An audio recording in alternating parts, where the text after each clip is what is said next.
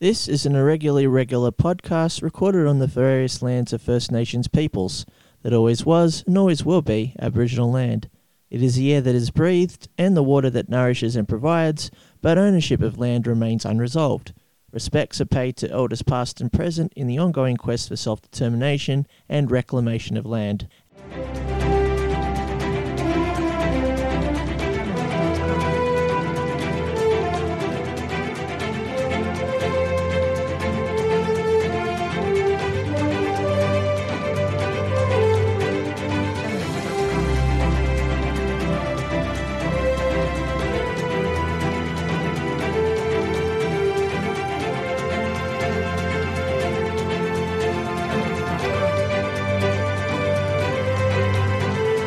Hello, you've reached Michael. I tend to go by M over the interwebs, and this is my third episode. I'm hoping that things sound a bit more clearer and crisper because I gave myself an audio upgrade between episodes. So for any regular listeners out there, anyone outside my family is a bonus at this point.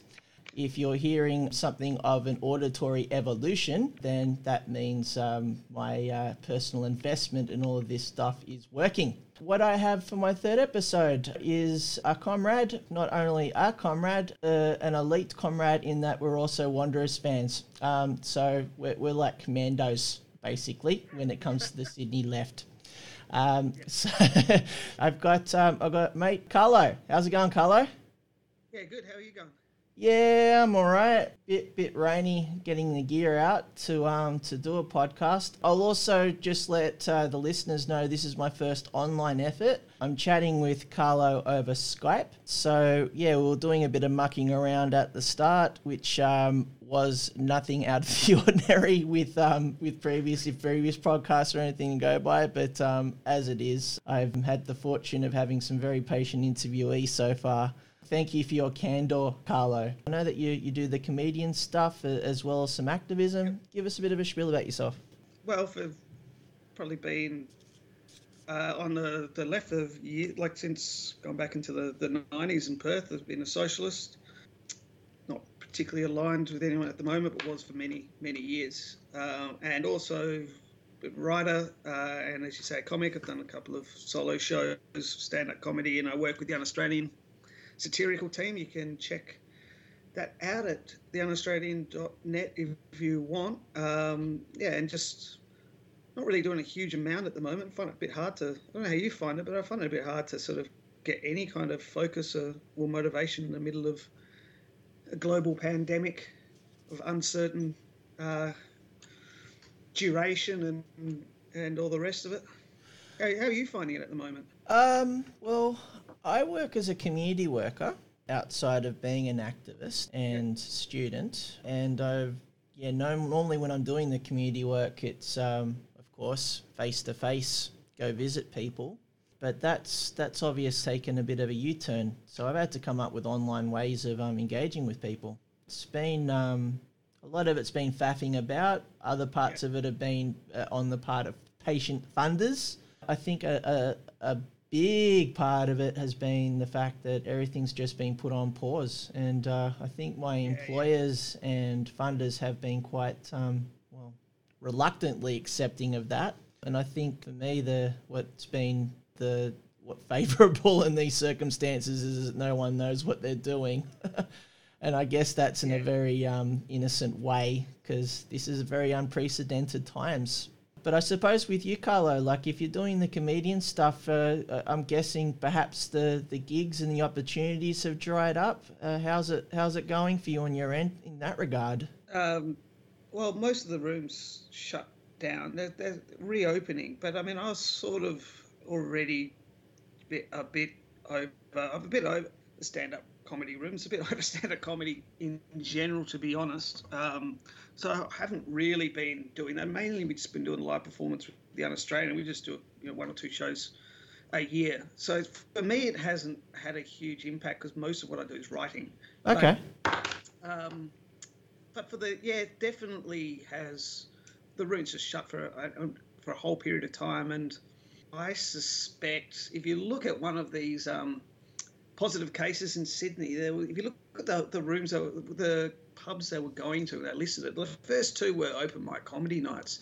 So I reckon it's an open mic comic. He's gone around breathing into microphones. So I don't know that, as a performer or a crowd member, I'd be that keen to be in a small room with a bunch of stand-up open mic comics. Well, I remember one time I found you, Carlo. It was at the Factory Theatre in Enmore. And where you were performing was a remodified, like it was basically like about 25 rows of 3 or 4 chairs. And because of my pathological lateness in things, I find myself in the back rows, just kind of peering down the looking glass, as it were, to see you there, Carlo.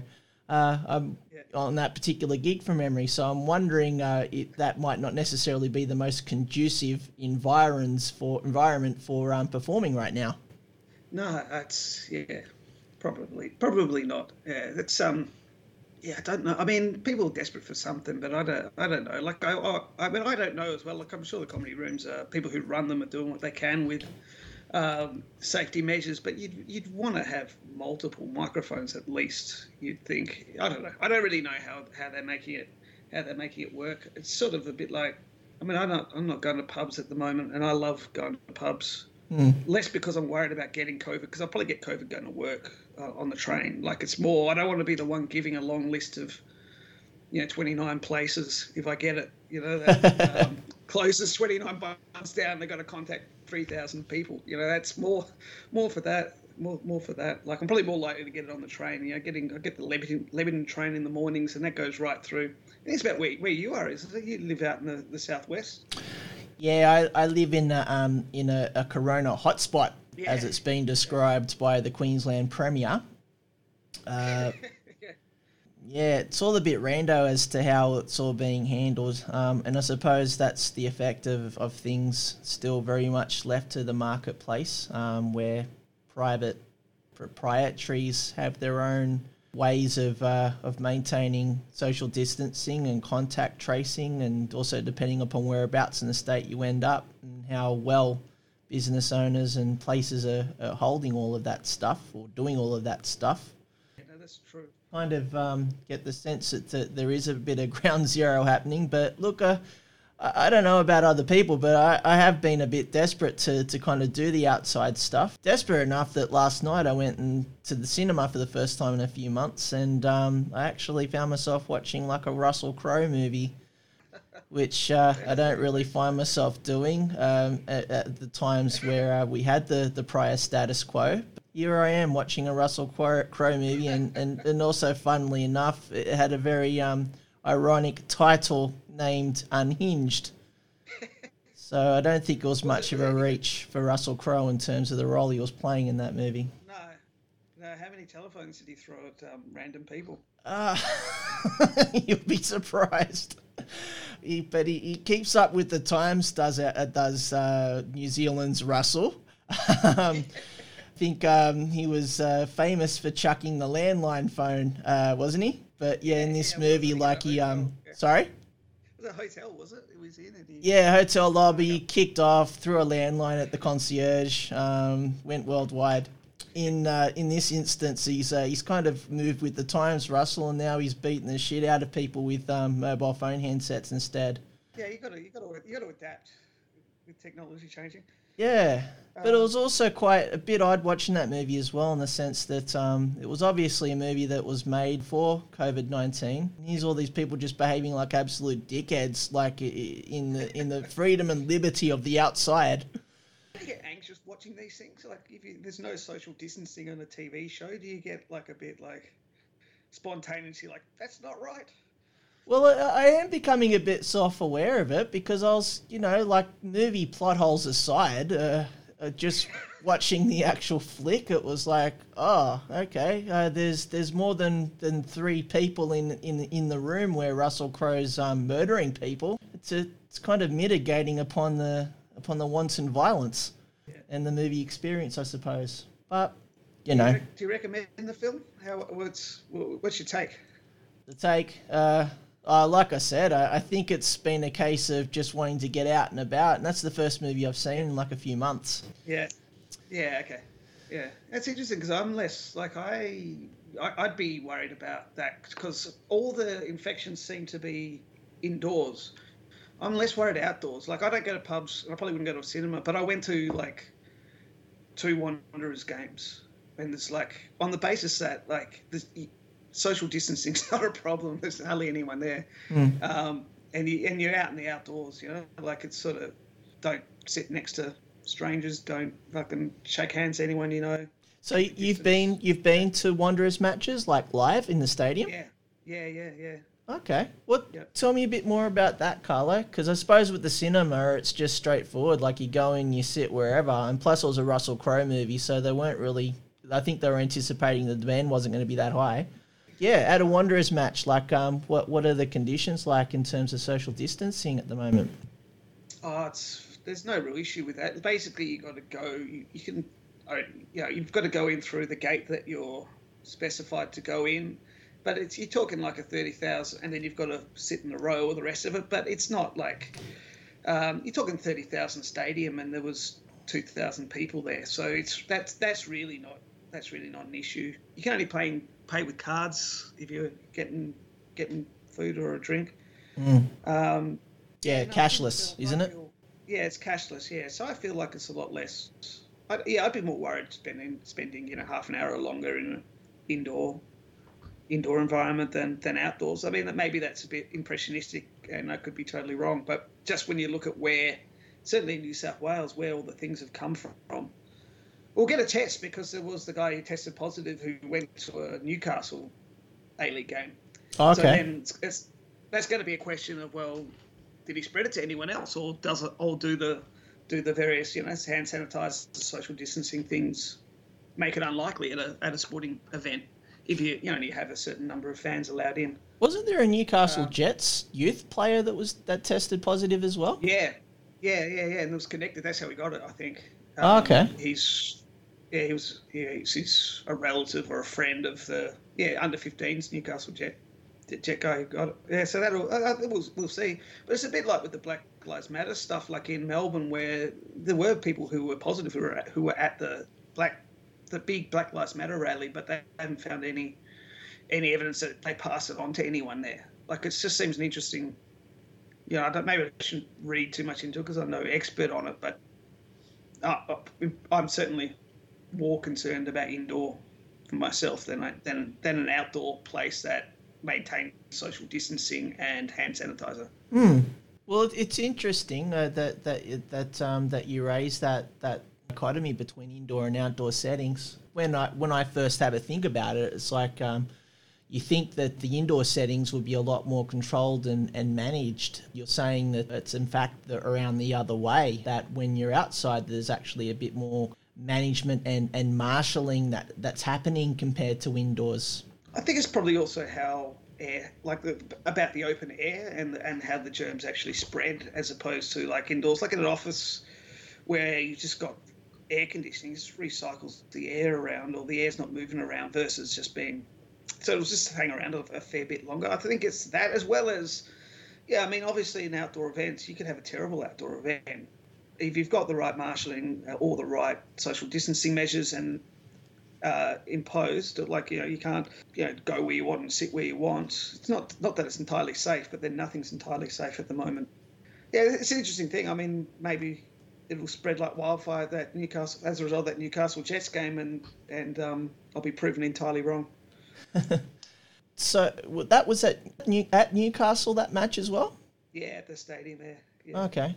Yeah, because how many matches have the Wanderers played so far? Because I know from memory, I know there's been that Gosford and there's been one at Parramatta, like at the home stadium. Yeah, two at Para because I went to both of them, and desperate. I mean, to tell you what, you can't have is the RBB, and that's sort of half the fun of going, but it's a little bit, obviously that's literally impossible to do whilst maintaining any kind of safety. Yeah, so I went to two, and then there was a game at Cogra. That was the one on Friday. Yeah. That we were talking about before we started recording, but that was, you couldn't get tickets to that because it was a home game for the other side. Oh, okay. And I think the only reason would be the only people who are going to turn up are Wanderers fans, basically. Yeah. I think that's the reason, but you couldn't get tickets to that anywhere. And there's a cap on these matches, isn't there? Like how many people can apply for tickets? Yeah, there is. I believe it's something like a quarter of the stadium, but both the Wanderers games I went to were well under that. One was about 2,000 something, one was 1,000 and something. Yeah. 1,500, so in a 30,000 stadium, so it's not really...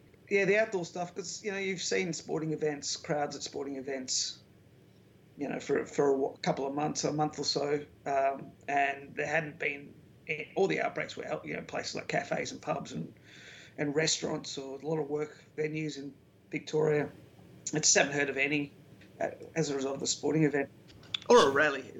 Yeah, well, there have been a couple of rallies for Black Lives Matter in the city, like in Sydney, and I suppose that's where we're a bit more informed to talk about compared to other locations. Correct me if I'm wrong, Carlo, we had one event where it was an 11th hour agreement by the state magistrate to hold the event, and then hold the rally rather, and then two since then where it was against legal advice. Is that the fair rundown of what's happened so far? I'm trying to think about that second one. I don't recall that second one being banned.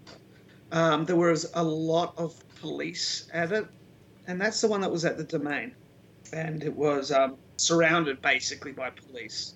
Okay. But there was social distancing maintained, and the speakers were constantly saying, make sure you keep a distance and all the rest of it.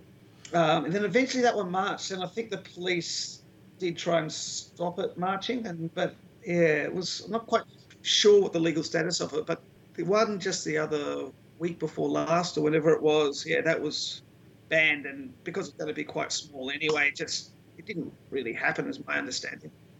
Yeah.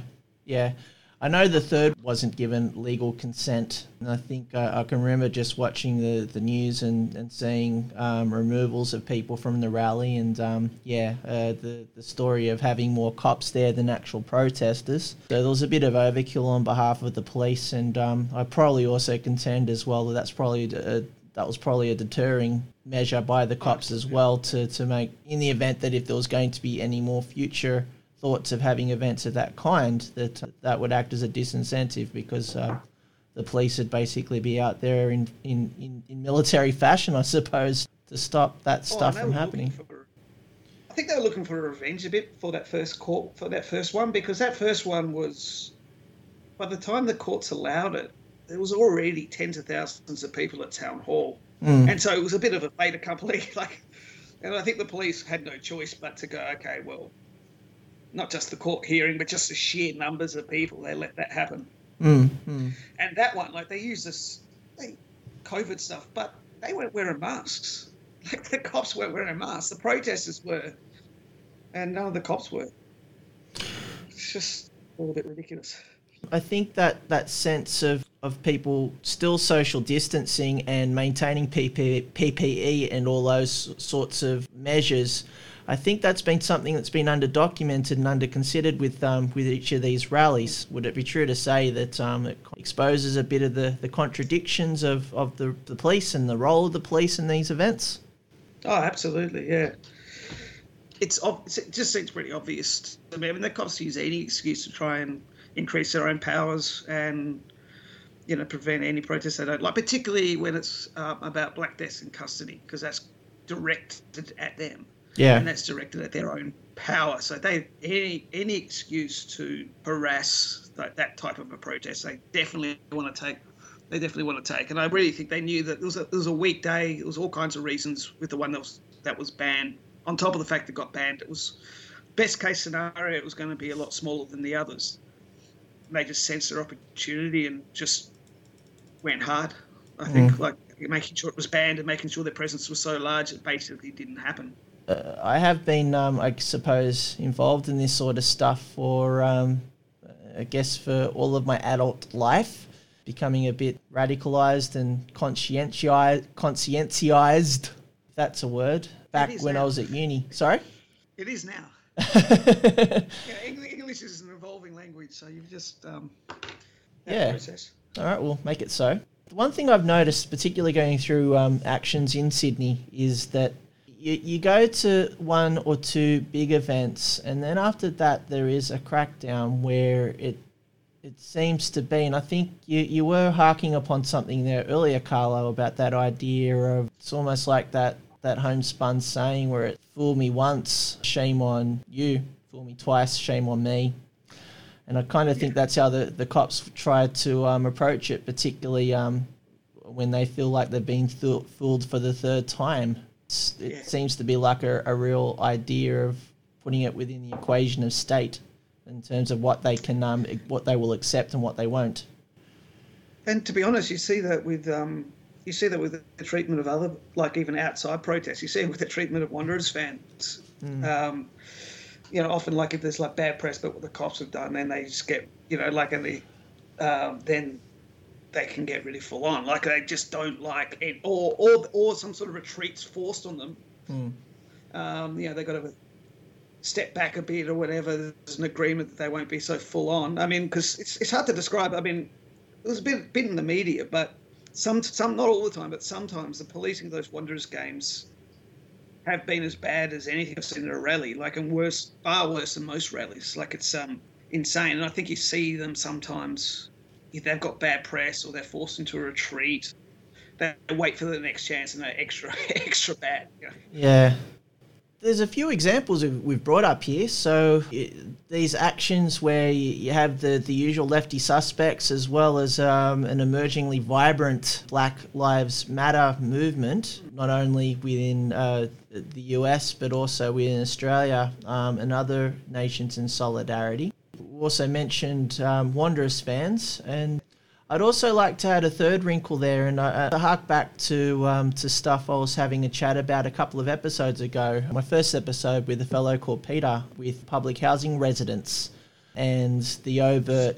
Peter Perkins? Peter Perkins, yes. The overt police-based response to what was going on with COVID infections in social housing towers in North Melbourne.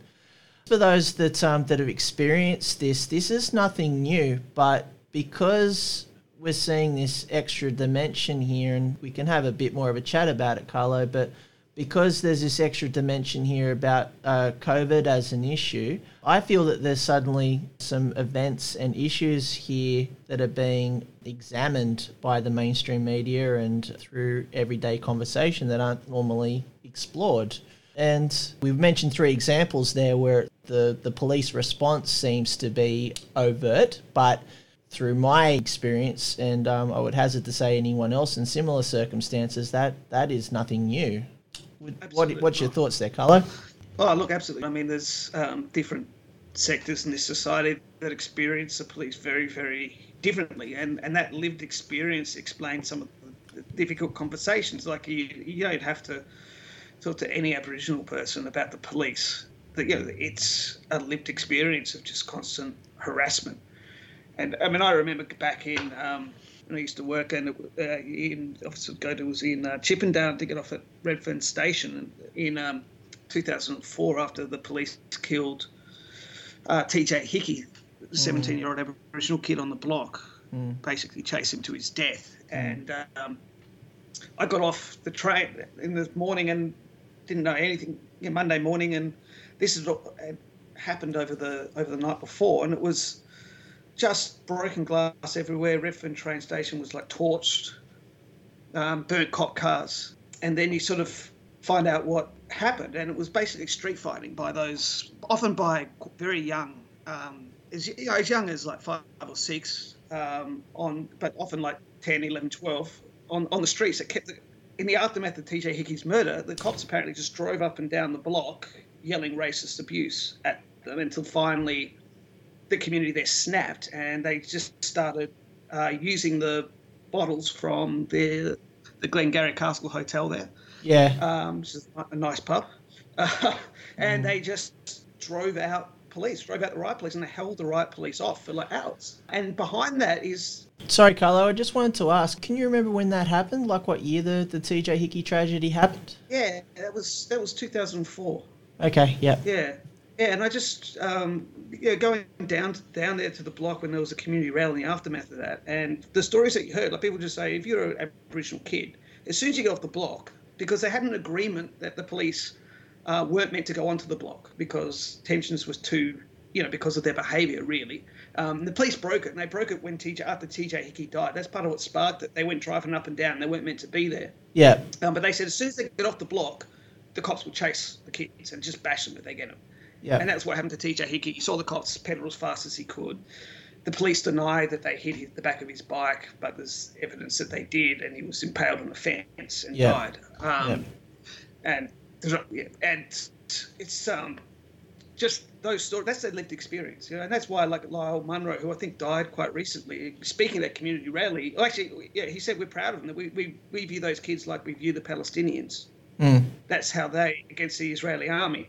And I remember we went on Lateline around that time, and they asked him, "Well, how do you think white Australia views this? How do you think, you're defending writing? How do you think white Australia hears?" And he says, "Fuck white Australia."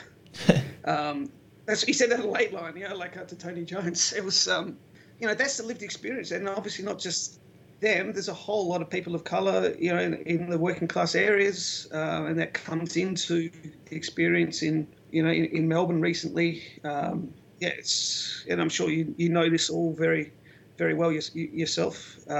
That their experience of police is different from a lot of others, and a lot of people, even a lot of working class people, when there was more industrial action, like white working class people had more of a sense because they'd be on picket line more often than they are now, and they'd see the police. And so if you don't have that, then it's a lot harder discussion.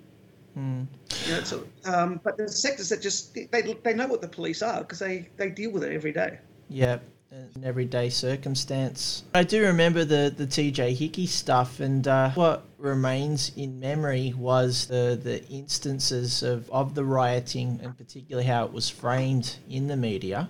What was minimised and potentially even non-existent were any police activities prior to those actions happening, where they can be suggested that there was some potential agitation and goading, particularly if there was some prior agreement between the cops and the block that it would be up for elders to figure out first before it becomes a police issue. That seems to have been flouted at that time. Oh, look, absolutely. And it was a defensive action. What's the riot and I don't know. It was street fighting, but it was...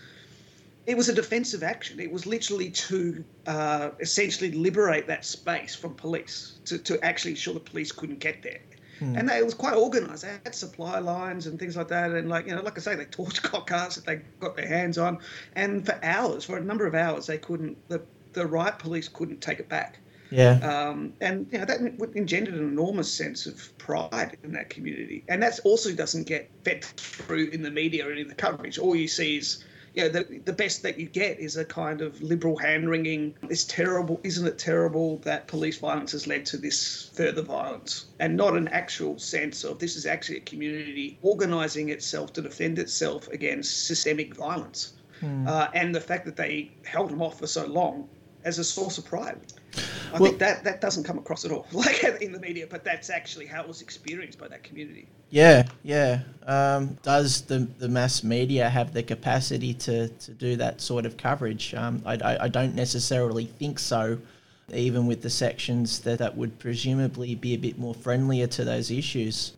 Particularly with the Black Lives Matter stuff that's happening now, there still seems to be that need to continue to try to understand everything through that white middle class lens. And I suppose that might be a reflection upon the ones that particularly take part in creating the media stories and the media productions and all that sort of thing. I do remember, though, that the project on Channel 10, they offered one rare platform for the Dungay family to actually have a chat themselves about circumstances, and no punches were pulled from memory. And I guess for a Channel 10 primetime show, I think they were quite, well, relatively speaking, I suppose they were quite considerate and compassionate, and also the promise of for the reportage and allowing the family to talk. Yeah. No, they were. I mean, I didn't watch it, but I read the coverage, and the main thing that focusing on was the conclusion when one of the Dungay family just had a go at them for not reporting it for 4.5 years. Yeah. But in that sense, I mean, it's not to let the project or any media off the hook, but often it's the change from below that forces things, cracks things open. Like and without the big Black Lives Matter protest, the project at all. So there's that side of it. And even like we get senses of where the media sometimes, capitalist medias can be better. They can have more space. And that tends to be because they'll respond to there's a real audience out there that capitalists they can make money. They'll give more of a voice to it in order to feed that market. So a lot of it is when you do have that kind of a bigger audience for that type of view, because it's been created through all the various struggles, you often see greater openings in the media as a reflection. Not that it's a neutral thing. They tend to try to back the power for all the rest of it, but they will adapt and they will give more space when there's enough of an audience sort of that forces itself on them. Yeah, it's an interesting thing to discuss, because I think the in some sections of lefty peoples there is that more black and white view that because it's mainstream, therefore it's not necessarily useful, and anything that you would see in that variation would be automatically disregarded. But I do see some value in seeing voices that aren't necessarily heard suddenly being heard. And as you mentioned, Carlo, that did not happen through the benevolence of the ones that normally produce these media platforms, as seen in that clip on the project. Yeah, no, that's right. Yeah, no, I think it's good. It's a contested space. It's not a favourable space, but it's a contested space. And so if you could wrench out anything from it, then you should. It's very, very difficult to do, and so you should take every opportunity. Yeah. And I think that's something that I've particularly observed through this pandemic, that spaces that seem to be a bit more, I guess, persona non grata for lefty marginalised types are suddenly up for grabs. Those contested spaces now. I think that's worth talking a bit more about, particularly into the future. And I think that would also serve for it to make a bit more sense over where the politics and where the discussions are currently lying and what the impacts of the pandemic are. So I do see opportunities. I mean, that's my personal view. And I feel like one good example there is that suddenly more contested spaces and places where they mightn't have necessarily had that contestation previously. Yeah. Oh, look, I mean, a crisis like this throws everything up in the air, and poses questions that have been posed before for larger numbers of people. But it can go all kinds of ways. Yeah. I think, particularly in New South Wales, I think it's a second wave in everything but name at the moment. We'll have to see what happens in the next coming weeks.